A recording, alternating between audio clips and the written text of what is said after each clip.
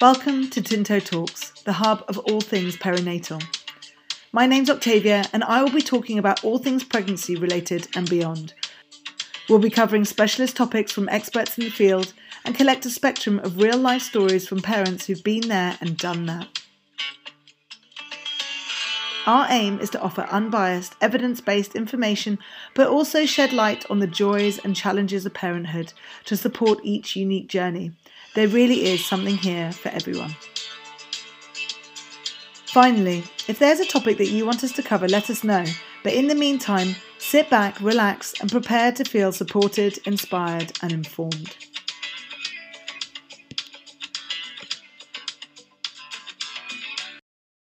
Hello, how are you? I'm all right.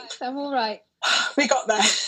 We did a bit of technical nonsense. Sorry about that. It's okay. I literally think every single one of my live videos is going to start like this, with everybody like this kind of panicked. You know, are we there? Can we hear each other? Is there an echo? It's all good. It's all good. Thank you for having me. Well, thank you so much for joining us today. It's kind of like the witching hour as well. It's past bedtime for most new mothers. So yes. Thank you for coming and joining us so late. But so you are here today to share with us your journey of being diagnosed with cervical cancer and then the radical treatment that you had. But the most amazing part of the story is the grand finale, having Eleanor. Yeah, against all of the odds, really. So thank you so much. So if you could just start by just telling us a little bit about you, and then we'll kind of get into your story. So about me, my name's Philippa, and I'm a photographer. Amazing. Although I haven't done much of that in the last, year and a half, and because I decided to, have a baby. And don't get me wrong, it didn't just take a year and a half to have her, and I'll get on to that. But yes, I am a happy new mother, 42 years old, and I feel about 25. Yeah, baby. Apart from all the aches and pains. How old's Eleanor now? Eleanor is 7.5 months. Amazing. And she's thriving. She's the really happy baby.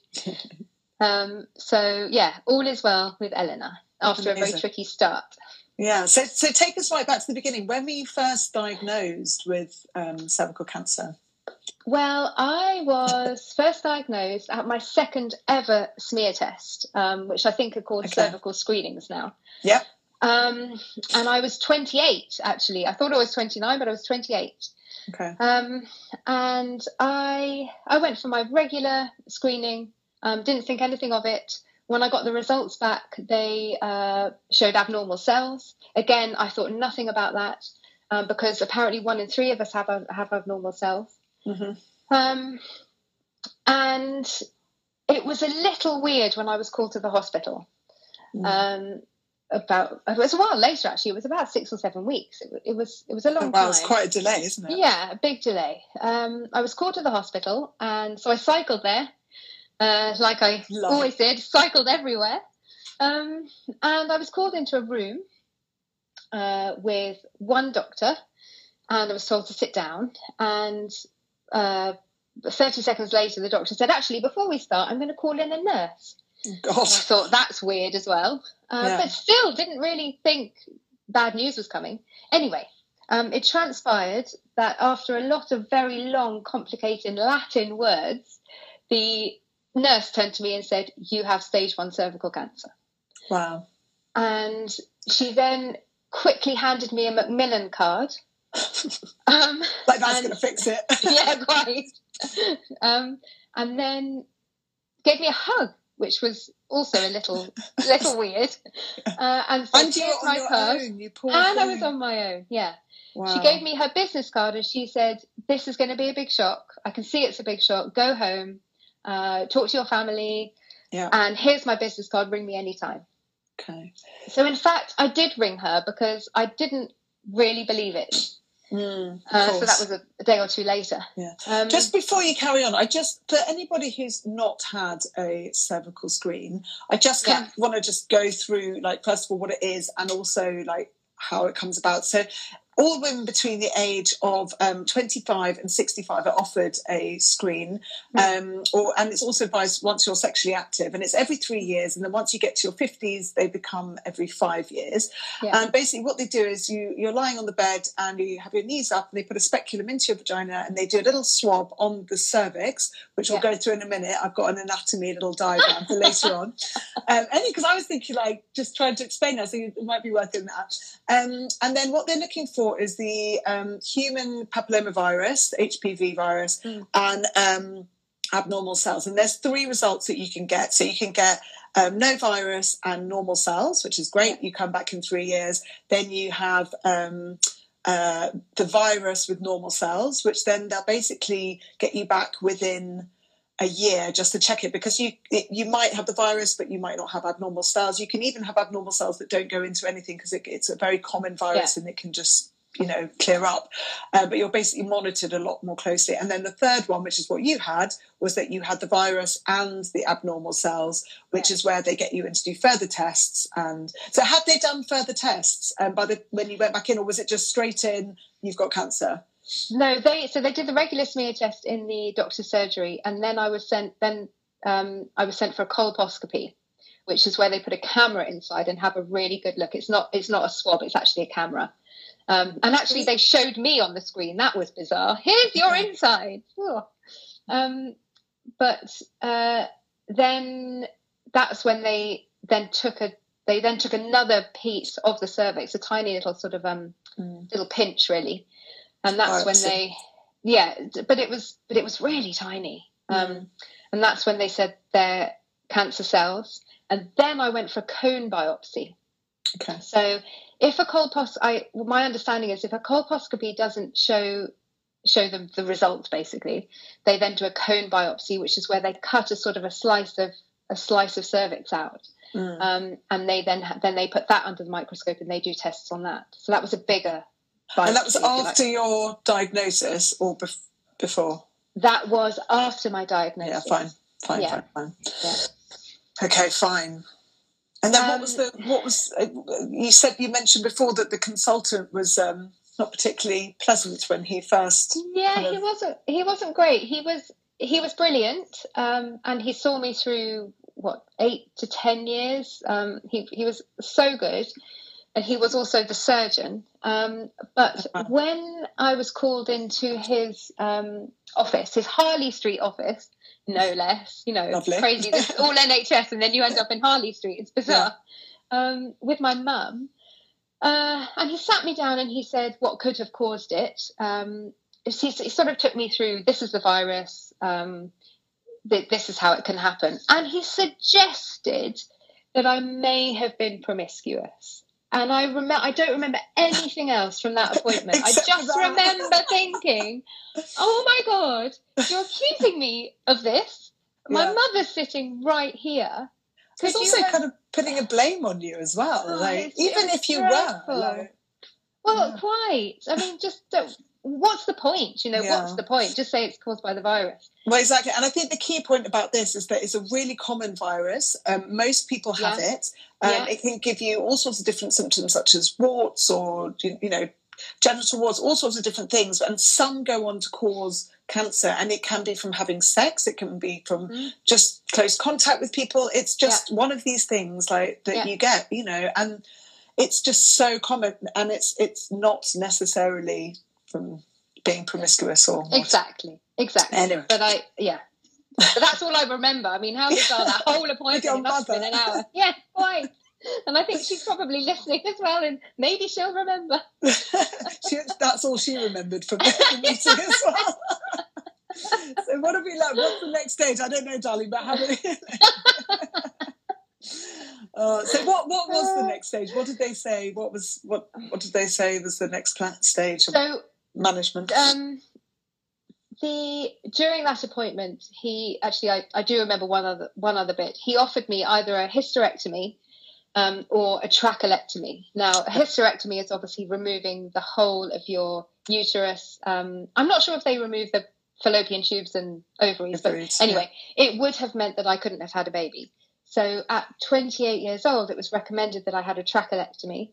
And a trachelectomy is where they remove the whole cervix and just the very top of the vagina. Yeah. And they put a stitch in place so that your uterus doesn't fall out. Now I shall bring in my diagram. So, okay, this is brilliant. I literally had to admit I had to look this up. So, firstly, 44% of women know where the cervix is, the rest of people don't. So that's another reason why. So, I mean, you've got your, most people recognise this, the ovaries, the fallopian tubes. This is the uterus at the top here. You've got your cervix right at the top of the vagina, which is this long tunnel here. And basically, the cervix has got a few different roles, which are guiding the sperm up towards the uterus and to find the egg when you're having sex, to keep out things like bath water or tampons or dirty things when you're not pregnant. Not necessarily dirty things, but things that don't want to be up there. Shouldn't be there. This is my technical explanation. Shouldn't leave this to I hope there are some medical students watching. And then when you're pregnant, this is where it really comes into play, is basically this is lots of muscles around here and it closes. You'll see here we have a baby, so it keeps the baby in, and you had the option is having the stitch basically to help keep that cervix closed, keep the baby in place, and then one of the main things it does is stop premature labour. And allow the body to know when to go into labour and then start to do contractions and stuff. And that is what they are feeling for when they see how dilated you are. I've got lots of laughing of people. My excellent description. So and you can feel your cervix if you are when you're kind of going up internally, and it feels like the tip of your nose. So that's kind of the sorts of things that Anyway, so that was taken away. Yeah, fine. And then obviously, so that makes sense. So they also said to you that it would affect or could affect your ability to carry a baby, basically, didn't they? Yeah. So he gave me a 40%. Bear in mind, I'm 28 years old. So at 28 years old, I was given a 40% chance of ever having a live birth. So. And they don't use the word baby, really, do they, medically? They just say live birth. Yeah. And that, of course, covers all things like, you can imagine. Yeah.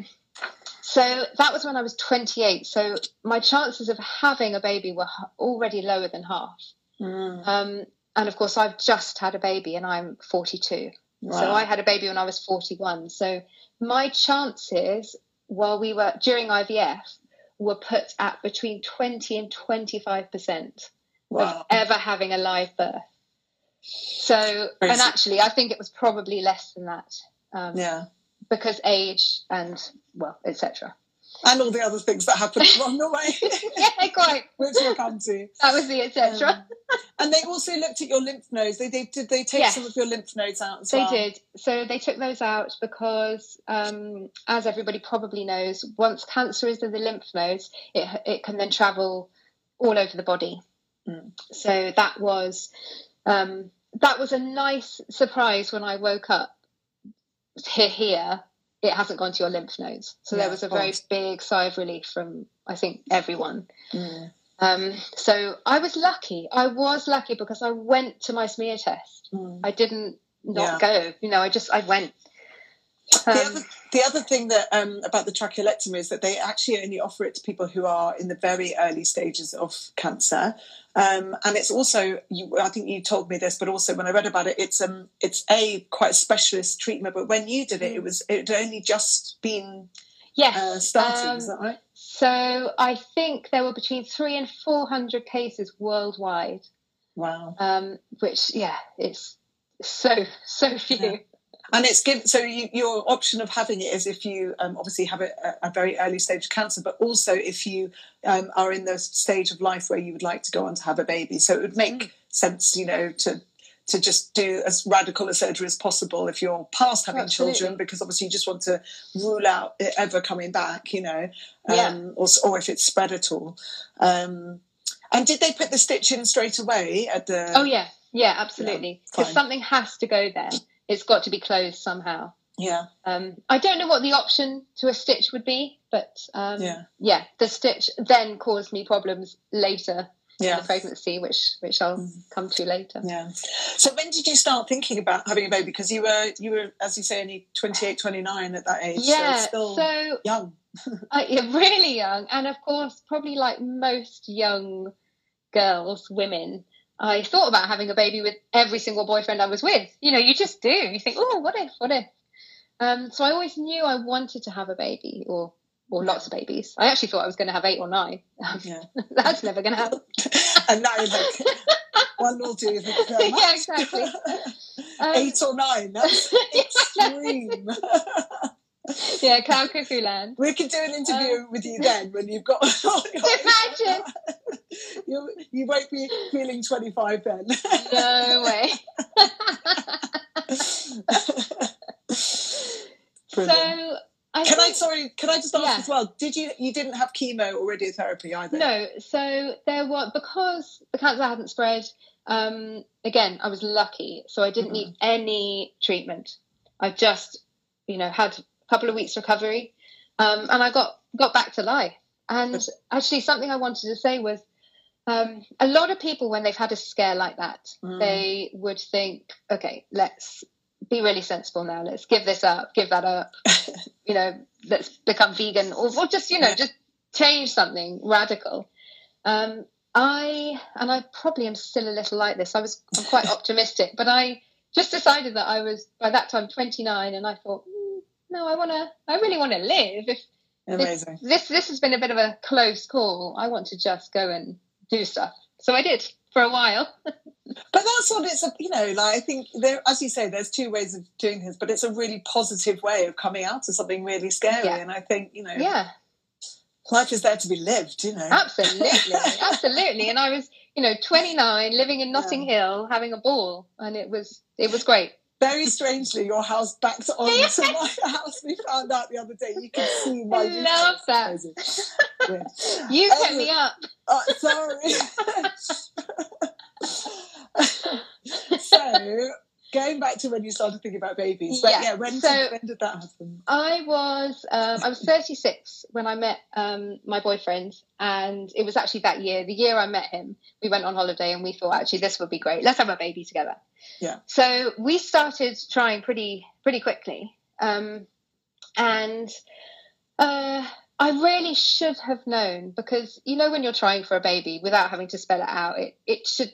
You're really trying, and it really shouldn't take that long, really, if you're healthy. Yeah. So I really should have gone. Although they do say up to 2 years, don't they? I mean, all the IVF stuff, like you've got to have been actively trying for 2 years, which feels like such a long time. I think after 3 months, I was like, "There's something wrong. There's something wrong." And all my friends who are doctors were like, "There's nothing wrong. Just chill out." And I wasn't very chilled, needless to say, and I did go to the doctor after about a year and a half, and I did tell a little white lie. I did say, look, we've been trying for more than 2 years. I think a lot of people do that. Oh, yeah. I mean, I should have gone after 2 months. But... Did you kind of start the conversation with, I've had cervical cancer and we've been trying for a baby, or did you just say, we're trying for a baby? I mean, obviously it's in your notes, but sometimes, because that's quite a fairly important part, because as the next part of the story says. Yeah, and I didn't. So I remember clearly I went in there and I said, I'm not pregnant, help me. And it wasn't until because I think I was in denial, really, about the cervical cancer. We're very good at pushing things to the back of our minds, aren't we, as humans? And especially because it all turned, you didn't have to go through the kind of chemo and radiotherapy. Not saying that, radical surgery isn't as traumatizing or even just a diagnosis, but it's, from what I've heard, the experience of going through chemo and radiotherapy it's so drawn out and it's so hideous that, you'd probably be a little bit more, But anyway, carry on. Again, I was lucky. So, the doctor, she was a lovely Spanish doctor on Westbourne Grove. I remember her so well. She was a locum. And she said, right, we're going to get you to the hospital. And she booked me an appointment. I think it was probably 2, maybe 8 or 9 weeks later. And I was in St Mary's Hospital, and they were having a look. And they said, we can't see any reason, but we need to get inside. So that's when they decided to do the dye test, where they flush dye down your fallopian tubes to see basically if they're blocked. Yeah. And he was a great doctor, one of the best fertility doctors, apparently. I mean, everyone always says, "Oh, he's the best, she's the best." Yeah. Apparently, Depends he was. when they're the best, doesn't it? Yeah, They were once the best. 50 years ago. Exactly. My husband always says, "It's not what you did; it's what you're doing now." I'm like, "All right." Yeah, people always say to me, "You're only as good as your last photograph," Wow. and I think, "Oh my God, that was a terrible shoot. It wasn't my best." No, you're back in the game. I'm back in the game. Yeah. So actually, what happened then is the surgeon who did my trachelectomy, I got in touch with him and I said, basically, I can't get pregnant. Please, can you give any words of wisdom, or can I just talk to you about it? And he's a busy guy. Yeah. And he actually got back to me and he said, "You know what? Let's have a phone call. Let me talk to the guy you're talking to at St Mary's." Incredible. Because he specialises in cancer, and this wasn't an oncology case. So, but he actually did the dye test for me, and I guess, I don't know, it wasn't out of the kindness of his heart. He probably wanted to go in there and check out. Yeah, his surgery. 8 years on, how's my surgery holding up? How's the stitch? So, but I really appreciated it. I felt very looked after, and he was able to see that actually the fallopian tubes had been squashed. Both of them had been squashed, which is unusual. And he didn't apologise, but he did tell me, "I probably did it when I did your trachelectomy." And he didn't say sorry, but I feel like he wanted to say sorry. It's but tough these one, surgeons. though, isn't it? Yeah, and also there are risks with all surgery, and it was a new technique. And, I guess, it probably is so easy. Maybe had you not been able to go through it and have a baby, go on to have a baby, then you would probably have much more of a blame game, going on, and who knows what, but I think it's a tough one, isn't it? Why that I'm sure before he sat you down for the surgery, he probably read through all the different risks that could possibly happen, and and I bet they are in black and white, and I probably signed the piece of paper, but exactly. There were also probably 15,000 risks on there, exactly. So fine. So that, that was great. Felt looked after. And how old were you at this point? So I'm losing track of my age, but I must have been 30. Oh, it was 39. That's right, 39. So this was about 4 or 5 months before my 40th birthday. Wow. And so you're getting, when you're looking at IVF now, looking at the NICE guidelines and the postcode lottery, you're getting pretty close to that cut-off point. Yeah, and so my consultant said, "Right, let's get you into IVF straight away." And I sort of looked at him a bit wild-eyed, and he said, "This is your only option. You've got 4 or 5 months before the cut-off in Kensington and Chelsea. You cannot have IVF on the NHS after your 40th birthday, so let's just get started." And I was like a bunny in the headlights, and I thought, yeah, okay then. So even though I was fit, I wasn't as healthy as I probably could have been. Yeah. But anyway, we took all the drugs, harvested loads of eggs, very, very 22 quickly. On the first 22, it was brilliant. And then it was Christmas. Yeah. So we got all the eggs in the bank, and it was Christmas. I guess, sorry, the other thing that's worth saying, that it's not just about the eggs. So the other thing I remember when you told me about this was that you got your 22 eggs, and then actually you ended up getting 11 embryos. Yes, sorry. So I've missed out. Yeah. So Phil then had to do his bit. And this was still on the NHS, actually. So he did his bit. We then got 11 embryos, which again was a fantastic number for a 40-year-old. Yeah, it's great. And we were also told at the time, and I don't think this is agreed everywhere, but apparently frozen embryos make there are more. I can't put it into words. Your chances of having a baby from a frozen embryo are more than a fresh embryo. I mean, that's interesting.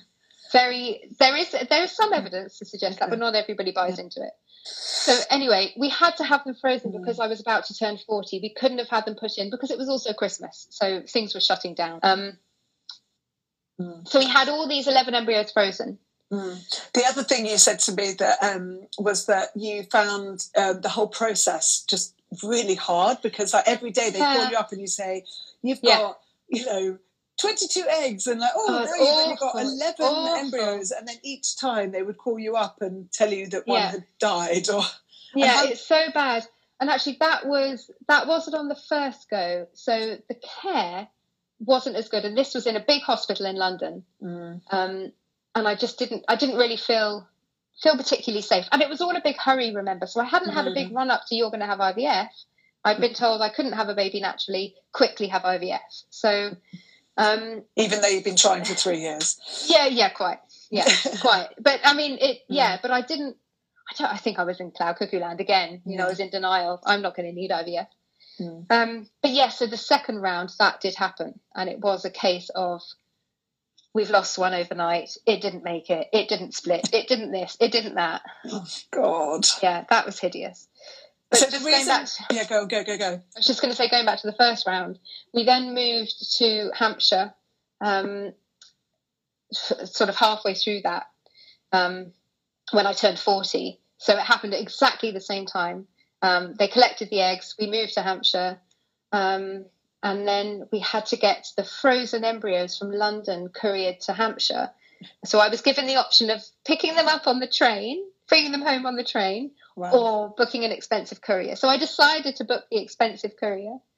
So they were then safely in Hampshire. So we then waited a few months before we started round 2. So we started round 2 full of optimism, and I was really fit and really healthy. I stopped painting my nails. I barely used the microwave. I didn't use Tupperware. All these things I wasn't doing. Where did you get all the research? Like, did you research all these different tips about how to kind of have the best outcomes? That's what I was supposed to send you, wasn't I? Yeah. A friend of mine has had some very expensive IVF, and I think it was Harley Street or somewhere top notch, allegedly top notch, had sent her a massive document of do's and don'ts for IVF, and she had passed on these tips, and I didn't do them all, but I did the ones I've just mentioned, and I stopped cycling in traffic because that was another biggie. But yes, because round of the 2, toxins, or because of the toxins, just the pollution and stuff, and it'd be great to get that document so that for resourceful people have to. I forgot to ask. I'll get it for you. Yeah. So round 2 started in Hampshire. A few months later, we found a lovely clinic in Southampton. It wasn't a hospital this time, because even though hospitals do pave the way with research, etc., I'd had a bad hospital experience, and I wanted something just a bit more personal. So I chose Wessex Fertility, and they were excellent. So I was on all the drugs, ready for one of my embryos to be put back in, the ones that I'd made in London. And sadly, and I don't know why I'm smiling now, probably because I've now got Eleanor, but it was absolutely devastating. We lost all of those embryos. So they all, basically, when they thawed, they all died. Oh my God. I just can't even imagine. It was such a blow, and actually it's making me shake a bit now. And Phil was brilliant. He's very good at picking us up and saying, okay, that's happened. What can we do? Nothing. Let's just get on. Let's just start the whole process again. So I stopped the drugs that I had been taking for implant and had a break then. I think, one of the things that, like, other than the trauma of that happening, but now, like, the financial implication of that is that you had all of that on the NHS originally. You'd only spent like £1,200, and then second time round, it's actually a question just come in. What's the average running cost of storage? That's a good question. Oh, the embryos. I think it was £300 a year. Yeah, £300 a year. Right. But then to go and harvest the next round of eggs cost you £10,000, and that is just like another kick in the teeth. Like, and now so a you're whole round past 40, so you've got to do it all on your own, on your own back, should I say? Yeah, and we did, and I must admit, we knew we wanted a baby. We knew it was going to be expensive. We didn't actually think of the money. No. And I'm sure he does in that scenario. Well, obviously incredibly crippling, actually, for a lot of people. Yeah, exactly. And it set us back, and it cost us a lot. And in fact, I kept a spreadsheet, but I had to stop because it was just racking up.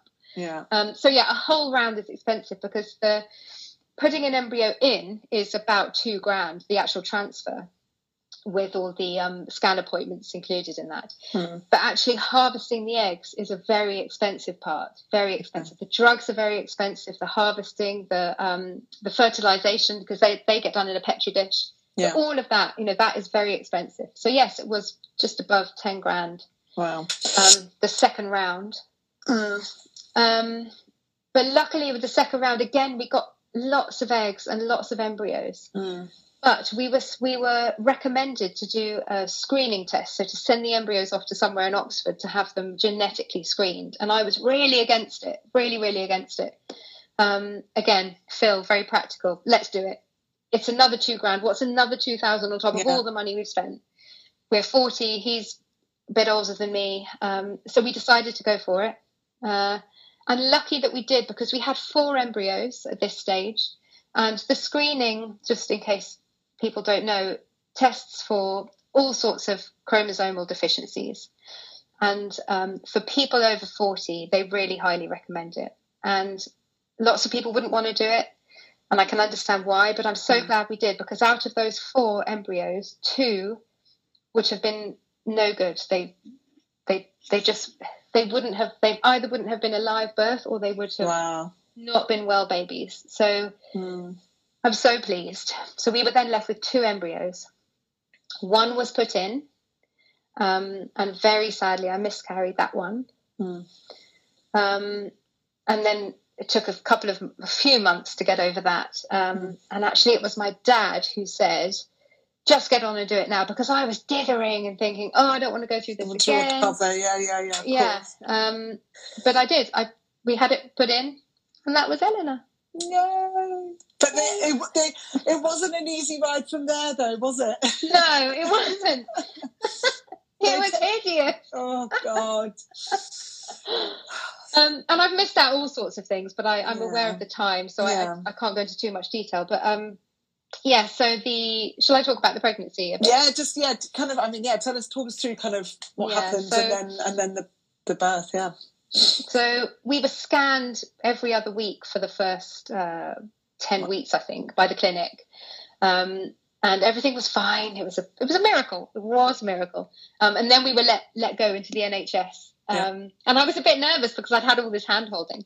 And you only get, you get 2 scans, I think, on the NHS. Yeah, and it is such a worrying time, even for somebody who's having a normal, just a smooth ride. I think everybody is just racked with worry. Absolutely, it is, because we know all the things that can go wrong these days. Yeah. So I was passed over. I think my headphones. Was that you beeping, or was that me? It wasn't me, no. I think my headphones are on now. We've got 15 minutes. So my so pregnancy was working for the first few weeks, but it all ended with working, that is, because I went to a shoot in London at a hospital, oddly, and I started bleeding, and it was bad bleeding, and it ended up with me in A&E, and I thought I'd lost the baby, but I hadn't. It was a crazy, crazy miracle. She was still there. And basically what had happened is where the cervix should have been, there were just lots of blood vessels, and from the working, I had basically it had been rubbing, and it had caused a lot of bleeding. So I was signed off work. 2 months into the pregnancy, Just going to change these. Okay. It's Philip on the side doing the technical. I love it. You might, if you speak now, there might not be an echo. Hello. Okay, I'm back. Oh, back. Sorry. No, not at all. Well done. So you were signed off work on pretty much not bed rest, but relaxation. No, not bed rest, but just don't go to work, basically. And if you do go to work, just sit down. And I thought, well, I'm a photographer. Photographers can't sit down. So that was it. It was really, really, really hard to give up all of the jobs I had booked in for that year. Of course. I had a beautiful wedding booked in that I was so excited about doing, and I had to let them down, and I just still almost can't forgive myself. It was weird. Some jobs just get to you. Yeah, they did. Of course they did. But some things you just really want to do. Yeah, of course. So I gave everything away, and it took me months of sort of meditation and just really thinking and spending time on my own, and to realise that actually this was really important. Yeah. I was growing a baby, and it hadn't been easy. Yeah. And I just had to let go of the work and the business that I'd, spent years building up. But that's amazing, because I think a lot of people would just could sit there and just go into like a worry mode and almost like, allow the anxiety to build and build. So that's incredible that you were able to turn it into, once again, a positive thing. And you've clearly got a really good head on your shoulders there, to be able to just understand the importance of it and see it in that positive light. And I think, that's great. It's great, it must have been really tough, It was horrible. It was horribly tough. And I spoke to lots of other professionals. It's a long 9 months as well. Really long. And then we were well looked after by the NHS. And having said you only allowed 2 scans, actually, they scanned us so many times. Brilliant. And we had a lovely consultant in Winchester who actually was so honest with us. And she said, basically, there might be some problems here. I think you should have your baby in Southampton, because this might go wrong, that might go wrong. They've got the neonate. Not have the setup. They've got the neonate unit there. Yeah. Exactly. And surgeons who specialise in oncology, in case the cervical cancer reared its head or cause something to happen, or just there were more people on hand. I guess the other thing that's worth mentioning is that when you have the tracheolectomy, you have to have a C-section as well. You have to, yeah, you have to. Fine. And that was never a problem for me. There were lots of people saying, I have to have a natural birth. I don't think I was ever one of them, really. No. So then tell us what happened then in November. So I was doing less and less and less, because I was feeling... Which is a month before the birth, yeah. Yeah, a month before. So Eleanor was due on Boxing Day, so the 26th of December. We always knew we would probably have her... Well, we knew we would have her early because of the C-section. Yeah. But we were always told we would probably have her even earlier than that, so to expect her, whenever, really. So every time I went to see the consultant, she said, we've just got to get you to 24 weeks. We've just got to get you to 28 weeks. So it was that all the way along. So I was doing less and less because I was getting more and more tired. Bear in mind I'm 41, and I always put it down to being 41. Too old, really. I was lying on the sofa one day it was November the 13th. I was lying on the sofa, literally doing nothing. Yeah. And I thought, something feels strange. And I thought, I'm bleeding. And I was. And I freaked out, because bear in mind, the whole of the first 3 or 4 months I'd been bleeding, which had resulted in an enormous bleed. So I freaked out. So we went straight to Winchester Hospital. Didn't, of course, take the baby bag or my bag or any of that, because it was... Not for another 6 weeks. Ages, yeah. We got to hospital. They checked me over, did all those nasty things they do.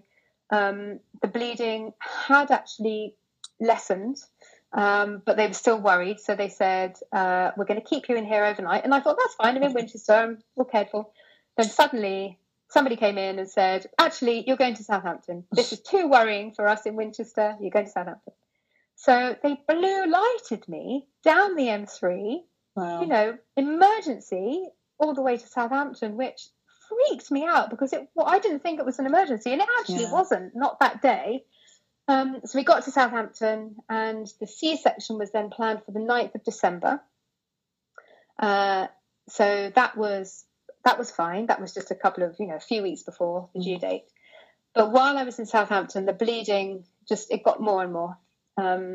And so eventually, after I'd lost, about a litre? No, 3 litres. They said, you can't lose any more than 3 litres, otherwise we've got to get her out, basically. And I was getting very close to that. Not 3 litres, no. Sorry, half a litre. Okay. I got very close. Yeah, I haven't got 3 weeks. Just one night I was bleeding quite heavily, and I'd just been moved into my own room. I was getting the royal treatment. I love your priorities. I sent Phil a picture of the room saying, wow, I've got my own room, I've got a view, and the sunset's over there, blah blah blah, I'm going to be here for 2 weeks, nice rest.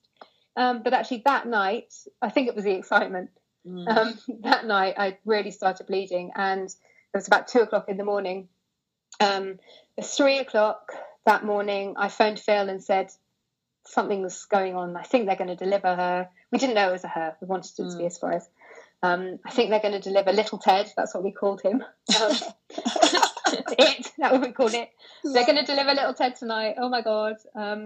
So he arrived, and the surgeon said, yeah, we've got to get the baby out. It was suddenly, having been quite serene, even though it was a bit of a worry, but having been quite serene in hospital. Yeah. It was all of a sudden, we've got to get this baby out. And that scared me a bit. Yeah. Things tend to go like that with babies, I think. Like, even in delivery, it's like, everything's fine. And it's like, right, you've got 30 seconds. And then, like, the whole team comes in, they rush everybody off. And it's just like, but it is, I guess, a split-second decision. It's probably the last thing they want to do is a fully, obviously you knew you were going to have a C-section, but they don't want to intervene medically unless they absolutely necessarily have to. But then when they have to, it's probably an emergency. So, exactly. So that was scary, and of course with I was actually completely out, so I was under general anaesthetic, because they thought with the bleeding, they thought it may have been the placenta.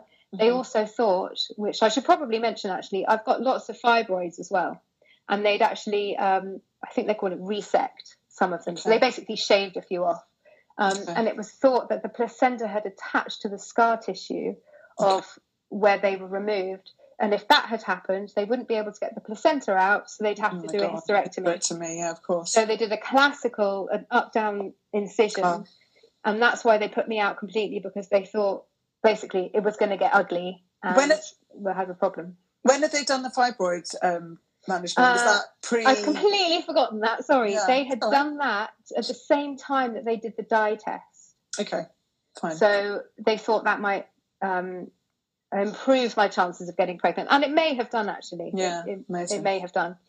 God, and then Eleanor was born. Yeah, so our little miracle. But even that, the world. Yeah, but she had the AGPA, which is the test that they do at when a baby is born, looking at their kind of muscle tone, their pulse, and how they respond to being manhandled and stuff like that. It was 1 out of 10, wasn't it? Yeah, and we weren't told that for days, I think. Wow. She was really poorly. They had put me under right at the last minute. They'd done all of the stuff on the belly and turned me at an angle and done everything and put me under right at the last minute, so that the baby doesn't get too much of the anaesthetic. Yeah. Now, they don't know if she got too much of the anaesthetic or if it was just her housing she was in inside me. They don't know what was wrong with her, but she came out in shock. And she was really, really poorly. I wanted, ever for the photographer, I wanted a photo of her being born, being lifted out. And the midwife had promised. She had my phone, she had everything. And I never got to say, why didn't I get my photo? But Phil reckons the answer was probably, it was basically a shit show suddenly. It was so scary, she just couldn't do it. Just trying to save the baby's life and your life. Yeah, quite. But yeah, she was poorly, and she was in the neonatal for actually not too long, maybe a day and a half. And then we were transferred back to Winchester because Southampton had obviously had enough. Yeah. And you were stable, which is a positive thing. Yeah. It's a really positive thing. I guess that's... Yeah. It probably feels rather disruptive at the time, but I think it shows that, they were comfortable with you guys getting transferred. Exactly. And I was high as a kite for days. Oh, my God. So, when we were back in Winchester, she went to I don't think they call it neonatal in Winchester, but whatever it's called, the special unit downstairs. She was there for just a night. And the weird thing about how it all happened was I was in Winchester. I got to Winchester without a baby.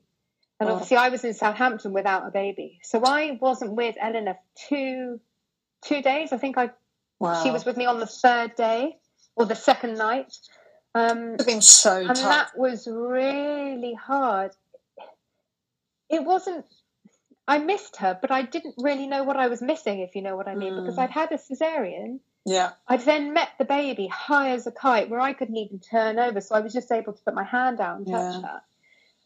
So I didn't really feel like I had a baby. So then suddenly this baby arrives at my bedside. You're like, and I think, my God. Oh my God. What do I do with that? I think we all feel like that, don't worry. Yeah, maybe, yeah. So that was hard. And I think having gone through, 4 or 5 years to get to that point. Yeah. I think, looking back now, I think I probably had a bit of depression. Or PTSD or something. Both. Just something. Yeah, I had something that didn't feel right. And that took a few months to clear. Yeah. Did you seek any help, or did it just get better? I didn't seek any help, but we were flooded with visitors and midwives, and actually I was in hospital for just about 2 weeks, I think. So we were flooded with people offering advice then, but I didn't know I needed it then. I only know I needed it when I got home. I got through it. We got through it, and it just I'm not sure if help would have sped it up. I just had to get over everything really. The IVF, the anaesthetic, oh my God, I've got a baby. It just took a while to just equalize. But also it's like, it's not just all of that, but you've had, as you say, like it was like years of a process to get to, and it's the end of a big, chapter, and it's like not the anticlimax, because it's great because you've got the baby and it's something to be super excited about, but it's that whew, and then reality just slaps you in the face. You're like, oh my God, and you're recovering from major abdominal surgery, and then all the while trying to breastfeed. Yeah, and that was tough, because it just, which you did manage to do for a while, didn't you? Yeah, I did it for 4 months, but I would breastfeed, then give her formula, then pump. Yeah, it was taking up my whole day, and I don't know how I did it. And that's probably why you had depression. Yeah, maybe. Yeah, there was just so much to do. I thought I just wanted to lie on the sofa with my baby. People do that, and I never did it. Yeah, they say that breastfeeding is the same as a full-time job, apparently. Like the amount of time, sorry. I can believe it. Explain that. Yeah. That's, I'm slightly conscious of time, and I don't want it to cut off before we lose. Sorry, No. I feel like we've actually covered all of it, which is brilliant, and it's been such an amazing story. And now, obviously, she's a thriving, happy 7-month-old. You're doing brilliantly. Yeah, we are. We're really well. We're really well. And am I right that you've been advised that you shouldn't have another baby? Yes. So the doctor, my Winchester consultant, came to see me and said, Philippa, please do not have another baby. And I said, oh, come on. It was just because I gave you too much work to do. And she said, no, seriously, you did give me a lot of work to do, but your body will probably not take having another one. Now, that's not to say that other women who have had trachelectomies can't have multiple babies. Of course, they probably can. And actually, I spoke to somebody today who reckons a lady has had 3, which is amazing. But I think because of all the bleeding and I don't know, the shape of my body or something or other, because of all the complications, she just said, you will not have a baby born at 34 weeks. You'll have a baby born much sooner than that. Yeah, so she did scare me. Factors, yeah, and she did scare me. But then she also ended with saying, "You know what? You're already 42. Yeah, don't push your luck." Yeah, but you've got what you wanted. That's the most incredible thing. And I just think, it's an incredible story. What would you say to a younger you or another woman who has been diagnosed with cervical cancer? I'd say, the obvious thing to say is don't give up. Don't think that's it for you, because it's not. It definitely isn't. Yeah. There's so many ways. You be prepared to put a little bit of work in, but Yeah, I think it's exactly. I think the truth, in the pudding, isn't it? You went through a hell of a lot, but you came out the other side, and I think it's really and that's not to say we didn't want to give up. there were a few times during IVF when we sure. thought, oh my God, we can't do this anymore. Yeah. But yeah, don't give up. I know a lot of people actually who, a friend recently has just got pregnant. She was just like, oh, I just don't think I can go through this again. And, you're just like, don't give up. And now they're, 6 months pregnant. So it's great. But, yeah, brilliant. Thank you so much, Philippa. That's such an incredible story. I think the one thing I want to say is that from what I've read, the best way to protect yourself from cervical cancer is to go and have a screen. So it's free. Yeah. Your doctor will write to you if you don't know when your last one was or you don't know when your next one is, call them up and find out. And if you do have any abnormal signs or symptoms, such as abnormal bleeding in between periods and things like after sex or after your menopause, then go and get it checked out because it's just your life is there to be lived, as you say, and of course it is. Oh my God, yeah, it still is. Yeah, exactly. Amazing. Listen, thank you so much. Pleasure. It was so fun, actually. Yeah, it was fun. I hope I've said everything I wanted to say. No, I think it's been brilliant. You've described it all really well, and I think we've covered as you said, there's a lot to be said, and I'm sure there's lots that you've missed out. Yeah. But people can contact you if you're okay with that. Yeah, of course. If they've got any questions, and we're going to have it on our IGTV, on Tinto app. Brilliant. Should we respond to some of these comments? Oh, yes. Go for it.